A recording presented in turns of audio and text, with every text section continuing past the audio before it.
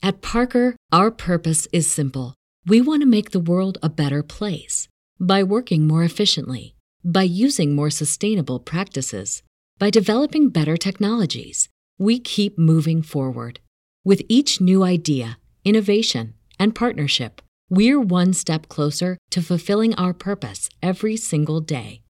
To find out more, visit parker.com/purpose. Parker, engineering your success. If you eat certain things, you feel sluggish, or you're like, ugh, why did I eat that? But on a cellular level, on just the microscopic level, at a blood vessel level, right? The inflammation and the common denominator and a lot of the chronic diseases that we see, um, is inflammation, right? And so a lot of that inflammation is what we're eating and how it's processed.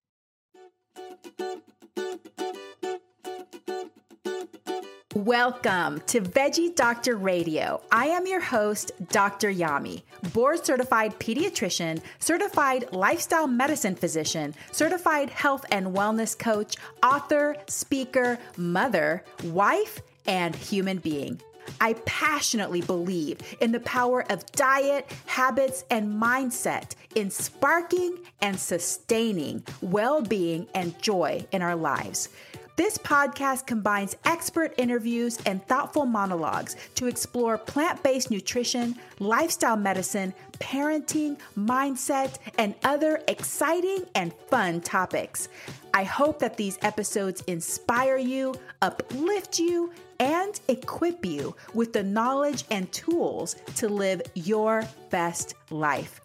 Are you ready to get started? Let's do it. Dr. Monique May, the physician in the kitchen, is a board-certified family physician who enjoys helping busy households embrace healthy plant-based eating without impacting their hectic schedules. She is a vegan chef, and she is also a 2-time best-selling author. Her first cookbook, Doc Fix My Plate, The Physician in the Kitchen's Prescriptions for Your Healthy Meal Makeover, is now available. She's a native New Yorker, but she now lives in the Charlotte, North Carolina area. And when she is not busy creating recipes in her kitchen, which she refers to as her lab, she enjoys visiting farmers markets, shopping for kitchen gadgets, traveling, and exercise. You can follow her at Physician in the Kitchen. This conversation with Dr. May was about her plant-based journey and how she discovered plant-based nutrition, how it affected her life and her health, how she decided to become a plant-based chef, and why she's so passionate about teaching others how to eat and cook plant-based foods. We also learned from her what she sees her clients struggle with the most when transitioning to a plant-based diet, and her tips for people transitioning to a plant-based diet. So this is a great episode where you can learn a few little nuggets of information. So I appreciate you being here and listening. I will apologize. I am recovering from laryngitis and a gnarly cough. So there are times that you could tell that I was really wanting to cough, but I was trying to hold it in because having this cough reflex is horrible. And I'm on day 11 and almost better, but not quite. But the show must go on. So sometimes you're going to get me in this condition. Hopefully not very often because I rarely get sick. But this one was a doozy. I'm so glad that I'm not sick all the time. So thank you so much for being here and for listening to this episode. And I hope that you love it. Remember that the information on this podcast is for informational and educational purposes only. It is not meant to replace careful evaluation and treatment by a healthcare professional. So if you have concerns about you or your child's eating, nutrition, or growth, please consult a healthcare professional. Dr. Monique May, welcome to the show. Thank you so much for having me. Well, I'm super excited to get to know you and hear your story. So let's start out with how you discovered plant-based nutrition. How did you transition to a plant-based diet, and how has it affected your life and your health? Sure. Well, long story short, as a family practitioner with 20 years of clinical experience, of course, I saw all types of manifestations of chronic illness, from high blood pressure to diabetes, heart disease, cancers, you name it. And of course, those issues affected my own family members. I lost my beloved grandmother at the age of 67 to complications from a stroke caused by obesity, smoking, high blood pressure. And I have some scary family history on both sides. So In 2020, when I turned 50, right around the time I turned 50, I discovered this book called How Not to Die by Dr. Michael Greger. And it really was a game changer for me, where for those who don't know, he takes the top, I think, 15 to 17 causes of death in this country and really like cancers, heart disease, etc., and breaks it down with the role that diet plays, and really why plant-based is the way to go. And then I also watched some documentaries about how foods are processed, particularly meat, and it's kind of scary. And but for me, actually, I wasn't really a big red meat eater, so that wasn't a hard thing to give up. But turning 50 and at the onset of the pandemic was, I really wanted to do what I could to go into the second half of my century as healthy as I could. And so that's kind of how I got here. And did you discover any health impact in the change that you made? And how difficult was it to make the transition for you? So I would say probably the biggest impact I've seen so far is the effect on my cholesterol. Fortunately, I didn't have to take medication. My cholesterol was never high enough that it required medication, but so still all the numbers were still within normal range. But just since adapting the plant-based diet, those numbers have almost halved. It was just amazing to see the impact they've had. And I think, overall, I just feel better. I just, I had already kind of aged out of eating McDonald's, right? You get to a certain age, you're like, I can't eat that stuff anymore. So, you want to eat food that makes you feel good, doesn't make you feel guilty or sluggish or blah. And so I really can say that, my diet really does check those boxes. Um, and then as far as was it difficult? Um, Really, because I refer to my kitchen as my lab, and I also went right around the same time. I attended a vegan culinary school online, and the purpose of that was to be able to learn more about cooking with a plant-based pantry, plant-based kitchen, and so I like trying to figure out how I can substitute X for Y and what I can create. So no, it hasn't been really challenging for me because I enjoy it. I like to problem solve, that kind of thing, and just trying to play with different textures and flavors and so forth. So that's been a really big fun part of the journey for me. That's amazing. And I'm glad you brought up the cholesterol issue, because in the United States, our cutoff for cholesterol, for total cholesterol in adults, is just that it should be under 200. But I think it's about 25% of people that are experiencing heart attacks with a quote normal cholesterol, which means that a lot of us are probably falsely walking around feeling like, pretty confident that we're fine, nothing bad's going to happen. But, every individual is a little bit different, and there can be improvements made there, even if it is quote within the normal range for our standards. So I think that that's really important to know for a lot of people, that not to get overconfident just because you think that your cholesterol is in the normal range. Were you still practicing at that time that you transitioned to a plant-based diet, or when did you end your family practice years? So no, I actually left clinical practice at the end of 2018. So I practiced family medicine in all of its facets for 15 years, and that includes, hospital work, nursing home, home visits, a little bit of everything, you name it. And so I did that for 15 years. And then for 5 years, I was the medical director of an urgent care workers' comp clinic. So I transitioned out of primary care, and did for 5 years. I was, if you got hurt at work, I was a doc you came to see. Um, and so by the time I went plant-based in 2020, I had been out of clinical practice for just about a year and some change. It seems like once you learned about it, you've become very passionate about it. So tell me where you've taken your newfound knowledge and passion for plant-based nutrition. How are you applying that? Sure. Well, in a variety of ways. I have a funny story. This is homecoming season for, a lot of colleges and universities. And so a couple of weeks ago, we were at a homecoming, and I already knew.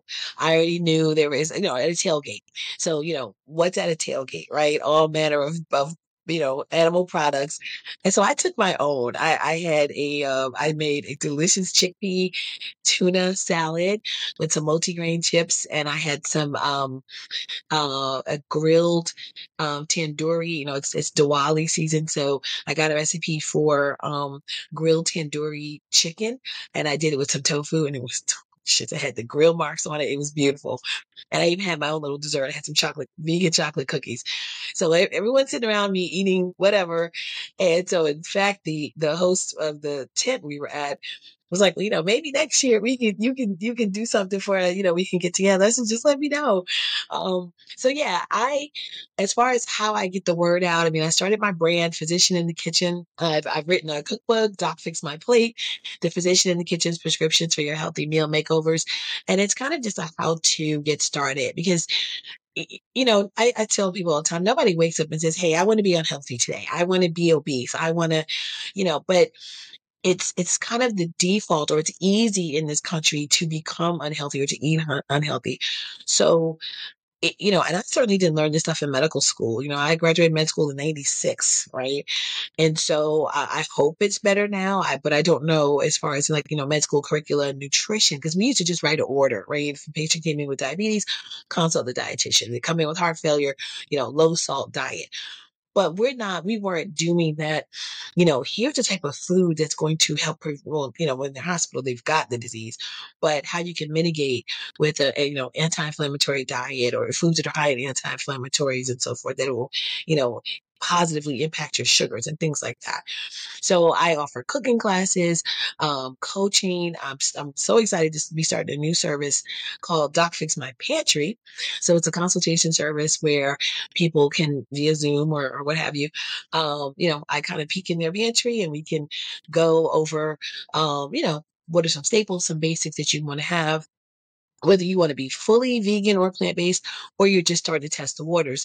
But some of the things that are good to have, because as you're making these substitutions, and you want to recapture the textures and the taste that you may be familiar with, I'm here to kind of help with that process. So I'm excited to get the word out. I do it on my social media, Physician in the Kitchen, as well, whether it's recipes or my new favorite thing or whatever, what have you. So that's how I get my passion for both, cooking and good food and education.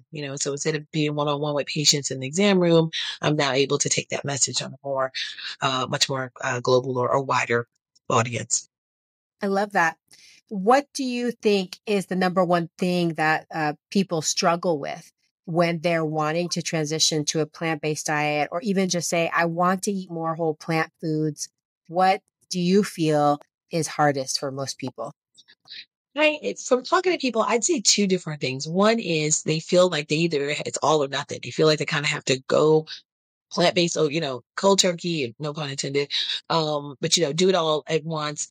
And they sometimes are afraid they're not going to get enough protein. You'd be surprised. People are like, oh, I'm not going to get enough protein if I eat a plant diet, because we've been kind of conditioned in this country that, muscles are made of protein, and you need to eat your meat to get those big muscles. But, what are some of the largest animals on the planet? Elephants and bison and whatever else, and they don't eat meat, right? They eat grass. And so kind of just overcoming some of those misconceptions or myths that people have, that they've grown up with.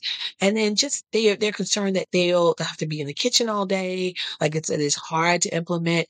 Or the other thing I find too is reading labels, because some of these terms, people think that they see vegan, organic, or low fat, or low sodium on a package, and they think it means it's completely, oh, you can just eat it. But they don't realize it's just because it's labeled vegan doesn't necessarily mean it's good for you, right? Because there could be processed vegan food that's not good for you. So getting them to realize the real benefit is going to be in the whole food, plant-based, and making just baby steps, really just, it's a marathon. You're not going to get there overnight. If you've been eating a certain way your whole life, it's not, necessarily realistic to think you're going to just, flip a switch and everything's going to be all plants, and there won't be any adjustments. So, just, sharing with them kind of my process. I started a blog, kind of that was channeling or excuse me, chronicling my process and my journey. And so the recipes that I created with ingredients that I discovered along the way. So it just kind of that transparency that, I'm in this too. Yeah, there's a lot of misconceptions of what healthy food is in our country because things get thrown around and there's a lot of false beliefs. So I'd love to know, especially since you work with people and overhauling their pantries and their kitchen, what is something that's typically found in the American refrigerator or the American pantry that people really think is healthy but really is not as health promoting as people think? I would probably, I'd say snacks. I would say snacks is where people probably get into the bigger amount of trouble, so to speak, because again, these labels will say organic or um, uh, vegan, or well, if it says vegan, it should pretty much be vegan, but they may think that organic means healthy, and it doesn't. Organic is just how something is grown without certain pesticides and so forth. So, I mean, because sugar is organic, right? Sugar can be organic. So, I think reading labels is important because when they go when they're shopping for snacks or they want to have just things in their pantry, um, like fruit roll ups. When you hear fruit, you're like, oh, of course that's got to be healthy. But no, because you look at the ingredient list and it's, chemicals and fruit flavors, which, based on how the FDA has allowed manufacturers to come up with descriptions, some of these words can be applied, but then you're like, well, what does that really mean? Like low sodium or low salt. Well, if they're taking out salt and fat and sugar, they may be putting something else in. And so to get that flavor. So I would say probably choosing healthy, unprocessed snacks, I think would probably be one of the best places to start with as far as kind of overhauling someone's pantry. Yeah, as a pediatrician, I will say that snack foods in the United States is classified as its own food category, which includes the number one snack food in children, which is goldfish crackers. So one thing that I tell parents is snacks don't have to be a separate food category. In fact, most of the time when kids are asking for snacks, what they're asking for is ultra processed foods that are hyper palatable, and they're often not actually hungry. They just want the goldfish crackers or the granola bars. So trying to focus more on whole foods, and anything can be a snack. Like you can have leftover dinner, you can have leftover lunch for a snack. It doesn't have to be something that came in a box and is hyper palatable. So I agree with you on that one, in that we have developed an entire industry around snacking, and most of these foods are all ultra processed. And one of my biggest pet peeves is that people categorize these foods as carbs because, carbs are bad, right? Carbs are the enemy. But if you look at the nutrition facts, most of the time they're at least 30 to 40% fat, because in order to make it tasty, just like you said before, they got to add all the oils in there. They got to add the sugars in there, and they got to add a bunch of salts in there. I know my husband nearly passed out when he loved after he would go skiing. Like he's a big skier here. So he would go skiing all day. And then on the way home, his little treat was a bag of Gardettos, but it wasn't like a tiny bag of Gardettos. It was one that had like 4 servings in there, and then he would eat the whole thing. Anyway, so he left the wrapper in there one day, and I just picked it up and started reading. It had like almost 1,500 milligrams of salt and, 40 grams of fat or something ridiculous. It's basically this ultra processed combination of sugar and salt and fat.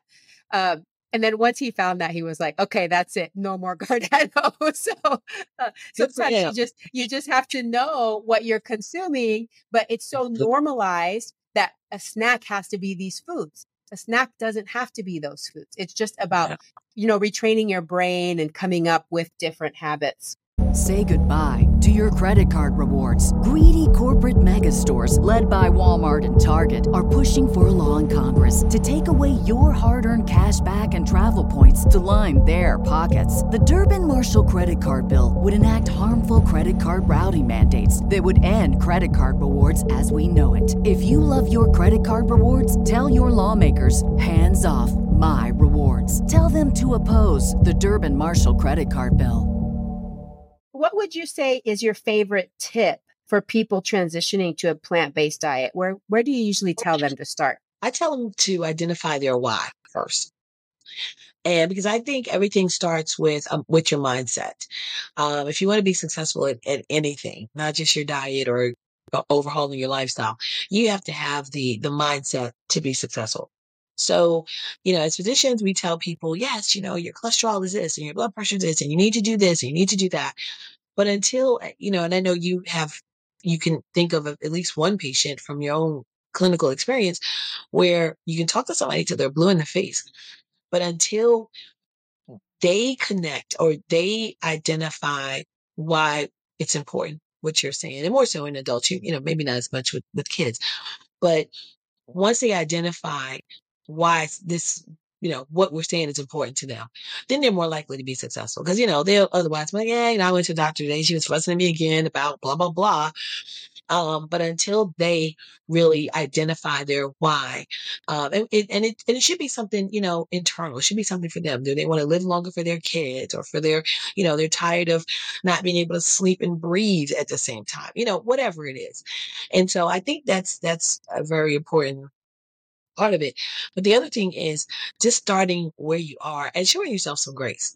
Because again, if you're trying to undo years of, emotional eating, right? How many, as a pediatrician, I'm sure, how many parents or families, well-intentioned, use food as a reward, right?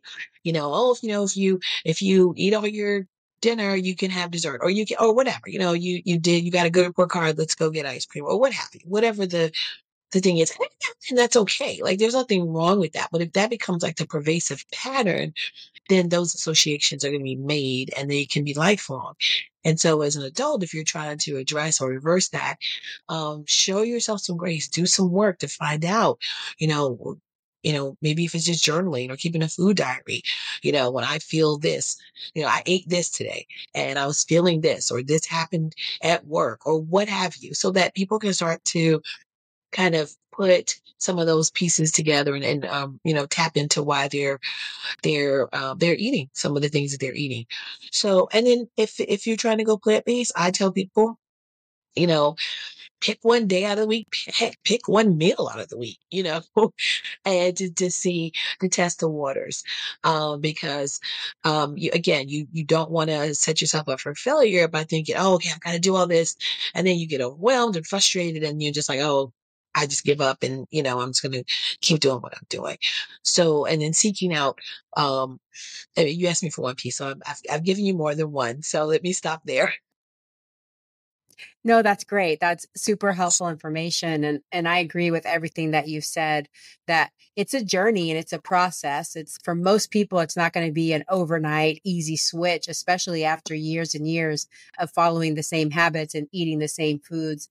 But I definitely agree with the emotional eating part. And I think that one of the reasons the food industry, it's like a vicious cycle. The food industry is sustained because we've all become emotional eaters. We eat to change our feelings. We eat to celebrate. We eat because we're sad. And it's very socially accepted and promoted.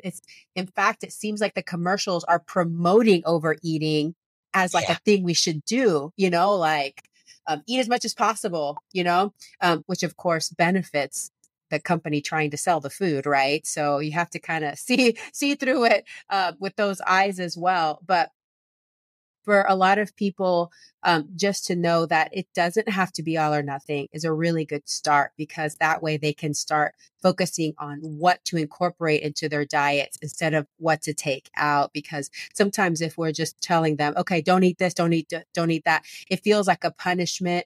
And that Mhm. anxiety and that stress actually leads to more overeating, because you're starting to develop this sense of scarcity, like, oh my God, I'm never going to eat my favorite foods again. But the amazing thing about plant-based nutrition is you can eat all of your favorite foods. And what I've discovered, I've been plant-based, it'll be almost 13 years.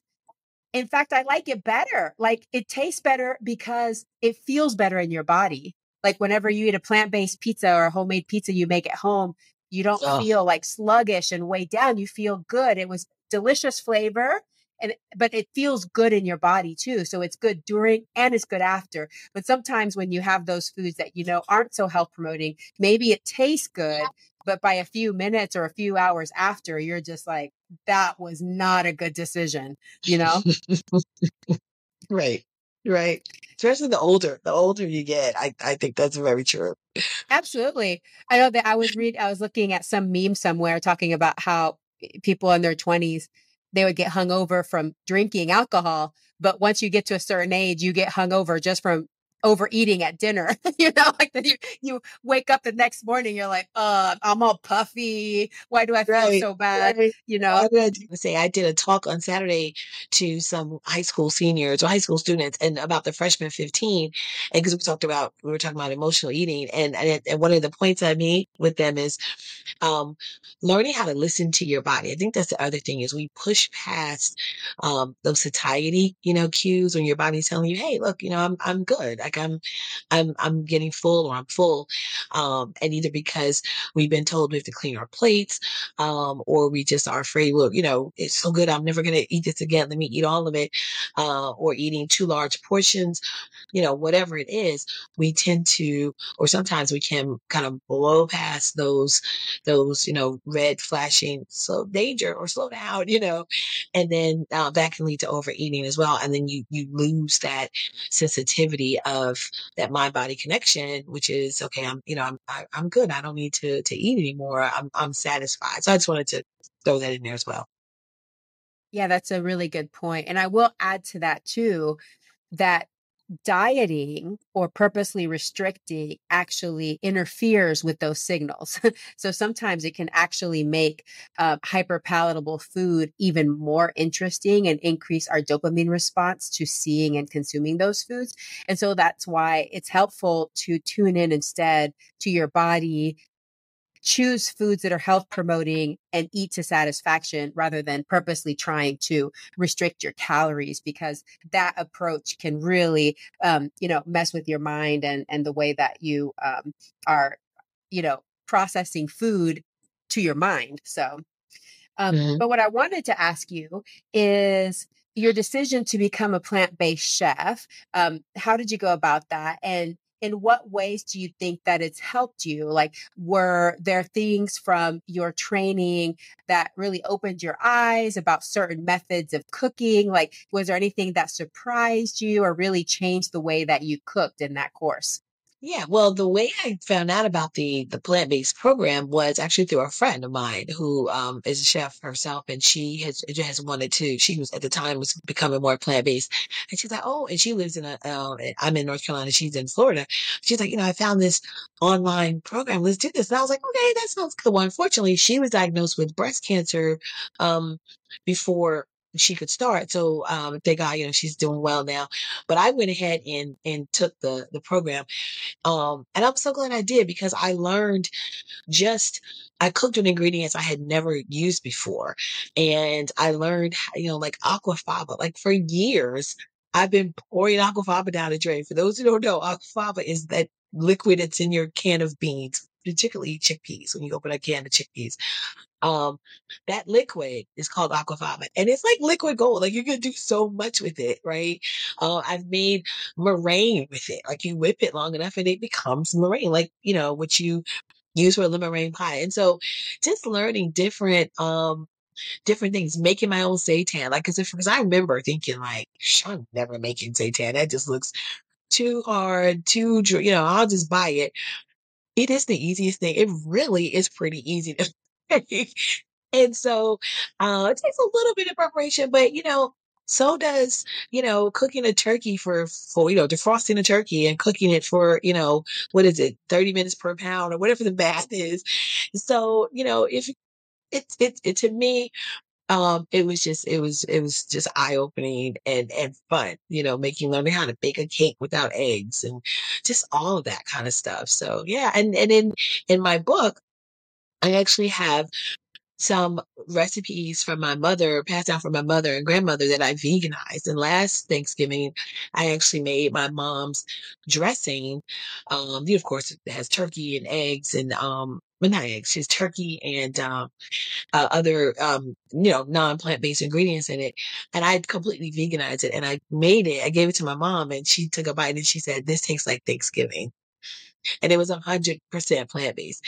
So, just things like that have just been I'm looking forward to that. I'm gonna take my own little plate of food over there because my family is not plant based, but that's okay. They eat some things. If they know if I'm making it, it's gonna be plant based, so I don't even tell them till afterwards when the plate is clean. I'm like, yeah, that wasn't meat, right?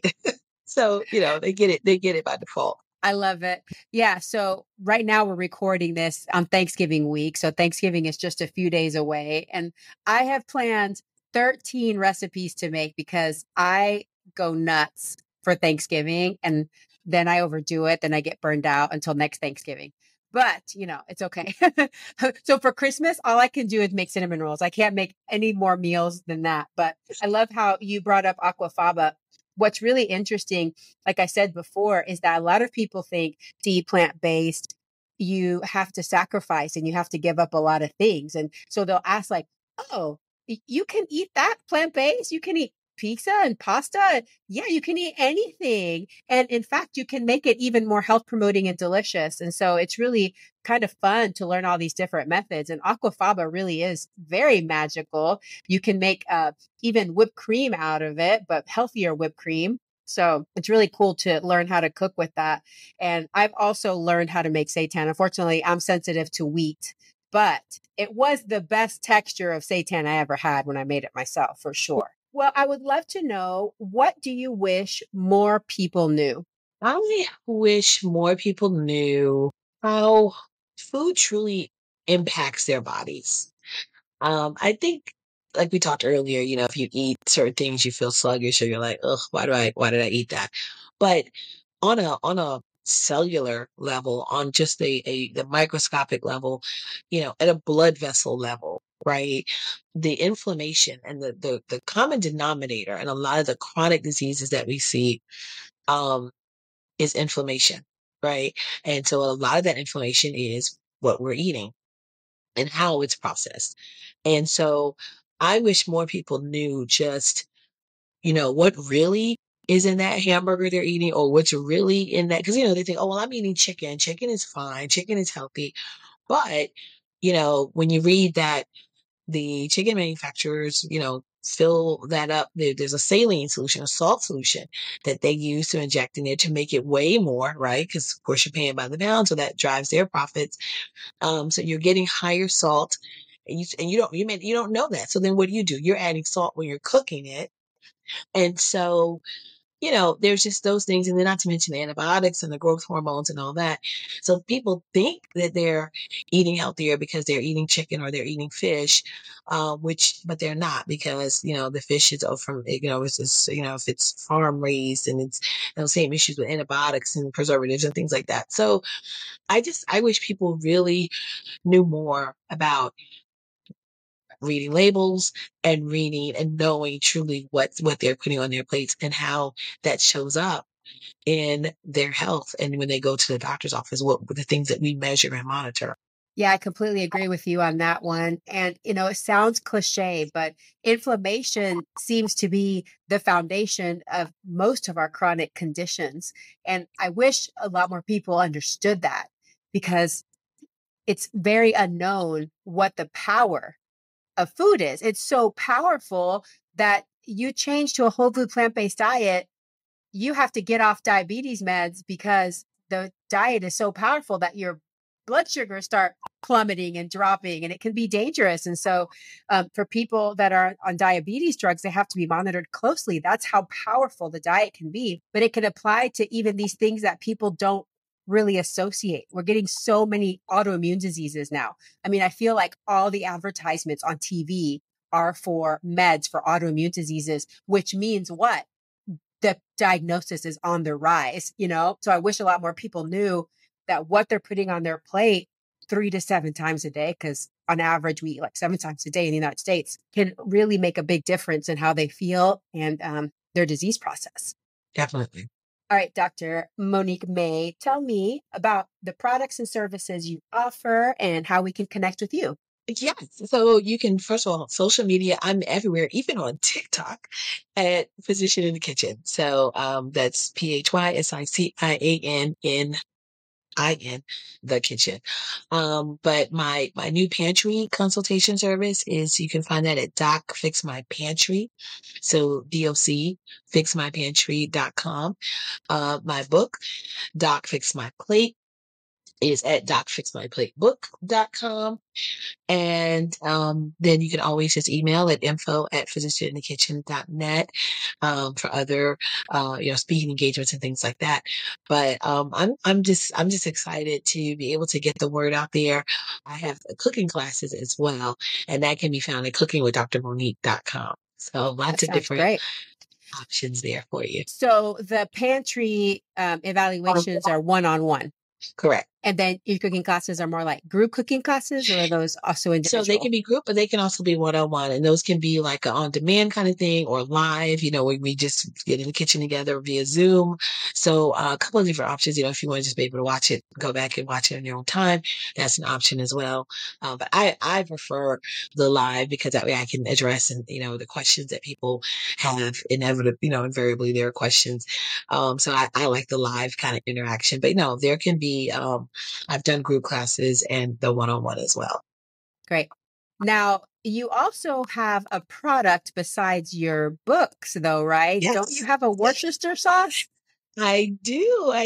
And I had the bottle here, but yes, vegan Worcestershire sauce. This has been a labor of love. And so, pop quiz, for those listening, why is Worcestershire sauce, or W sauce? That's how I'm branding it, because, most people don't like to say Worcestershire.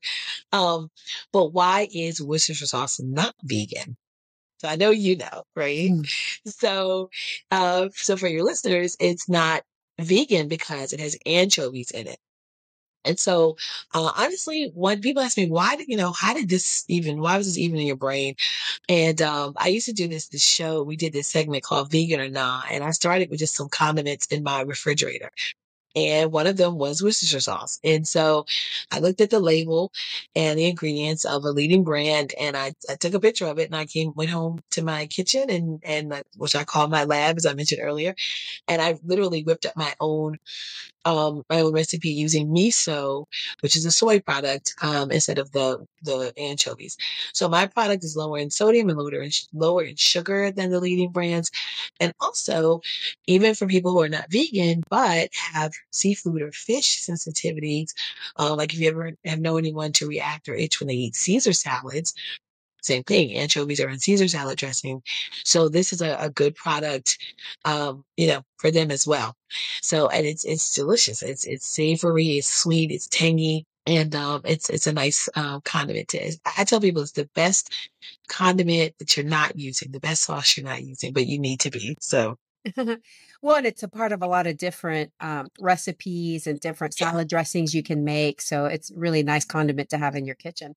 Well, that's really exactly. creative, and that's really cool that you thought to do that. So kudos Thank on you. that. That's at veganwsauce.com if to order a Okay. bottle of that. Okay, perfect. I know that you sometimes will go to shows and things, probably just in your local area to promote it as well, right? To sell it in person. Starting to get to that, because it's a process. And so, because it's an acidified product, there's certain things I have to, safety wise. So worked out all those kinks. And so, yeah, getting it out there and sampling and so forth is the next step. Awesome. Well, Dr. Monique May, thank you so much for everything that you're doing. I'm really grateful for you and how you're spreading the message of plant-based nutrition for everybody around you and helping them cook delicious foods. So thank you so much for all that you do. Thank you for being on the show today. And I hope that you have a very fantastic day. Thank you. And thank you for your work as well. Hey, veggie lover. I hope that you loved today's episode. Will you take a second and do me a huge favor? Please subscribe to my podcast so that you never miss an episode. You're the reason I'm here, and I want to share it all with you. Thank you for listening, and have a plantastic day.